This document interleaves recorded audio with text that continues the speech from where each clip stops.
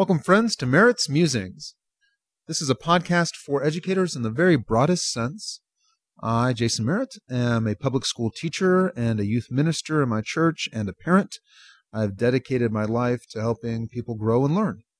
And I'm something of a writer and a poet, someone who loves language both for its artistry and for its power. In this podcast, I'm going to explore some of my informal thoughts on what it means to be human, especially in the context of being an educator, a minister, and a parent. Often, I will open my musings around a poem I love because, well, quite honestly, I think any time I spend talking about poetry is time well spent. I invite you to join the conversation. Feel free to write me with your thoughts and your feedback. You can contact me through our website, merrittsmusings.buzzsprout.com, and through my Facebook page. And now, on to this week's episode. For today's poem, I'd like to read for you White Knight's Song by Carrol.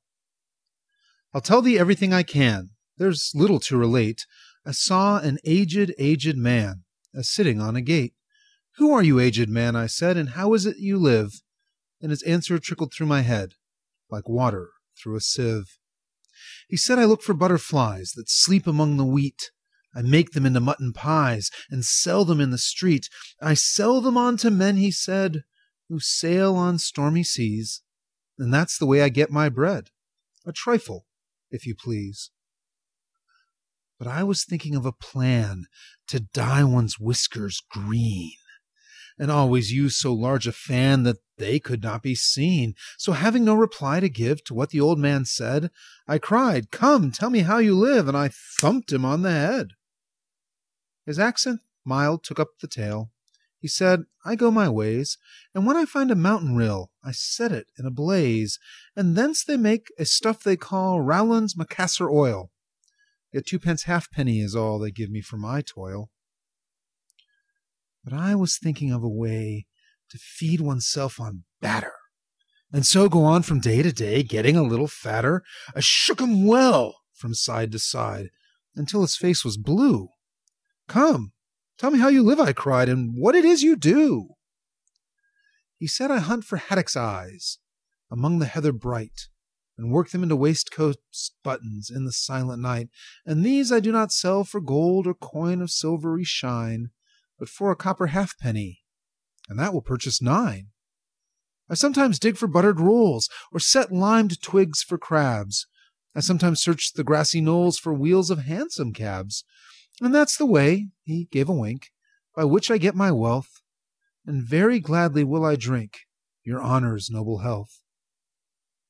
I heard him then, for I had just completed my design to keep the Menai bridge from rust by boiling it in wine. I thanked him much for telling me the way he got his wealth, but chiefly for his wish that he might drink my noble health.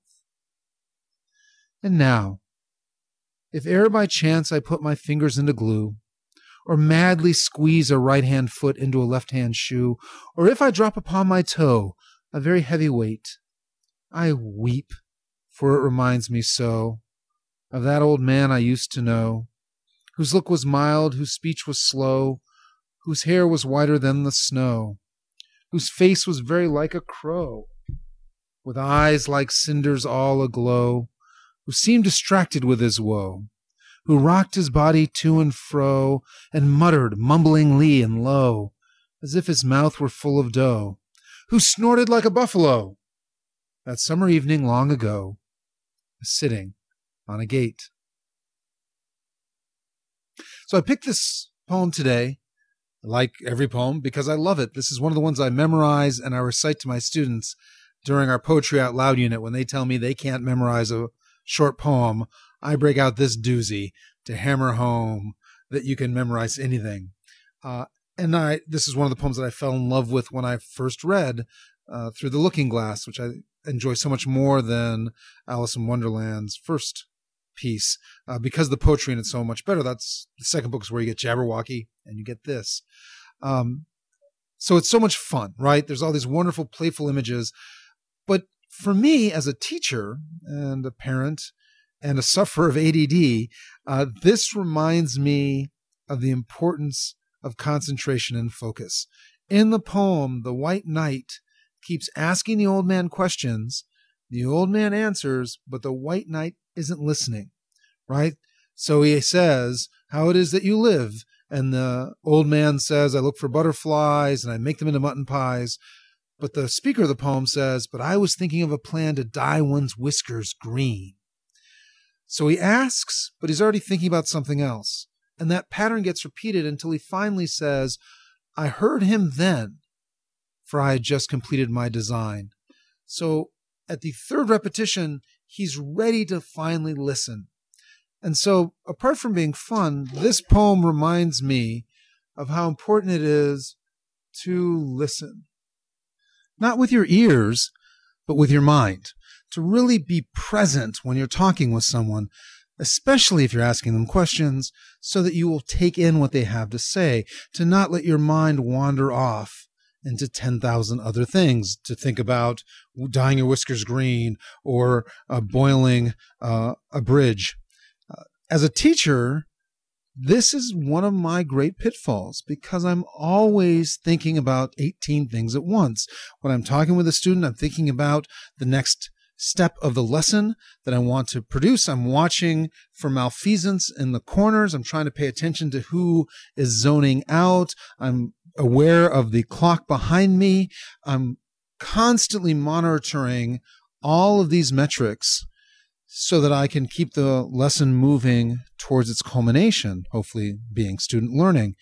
And so it's very easy for me to only give partial attention to a student when a student deserves and needs as much attention as I can give him or her. So that's the first real value of this poem for me, is a reminder to listen with my mind and not just my ears. The second thing I notice with this poem is that he says, I thanked him for his answer. I thanked him much for telling me the way he got his wealth, but chiefly for his wish that he might drink my noble health. And so if I flip this and I'm no longer the White Knight asking questions, but the old man communicating, the old man gets his message across only when he makes it personal and complimentary. It reminds me of that old bromide that says, or axiom that says, they won't care what you have to teach or what you know until they know that you care, right? I just trashed that particular phrasing. You'll forgive me. But relationships are the key to excellent education, right? And relationships require listening and communication. So it's all tied up with a reminder that communicating content only works if you're also communicating human being to human being and acknowledging that they are valuable in and of themselves and that you recognize it. Finally, that end piece where the old man is described as having eyes like a crow and distracted and rocking and muttering and mouth is full of dough. He's not great, right? He's a comedic character, and yet whenever the White Knight has trouble, he remembers him. And I find that very hopeful because as teachers, we're very flawed and we're often comedic and we're bumbling. And yet, even with all of our flaws and our comedic errors and our not very model-like appearance, we still can have a tremendous impact, perhaps because we are simply human. So with that in mind, with those thoughts about concentration and listening and relationships and a recognition that our frailties, inside of our frailties, we can still be enough to help other people learn, I will sign off for this week. May God bless you. Stay safe out there.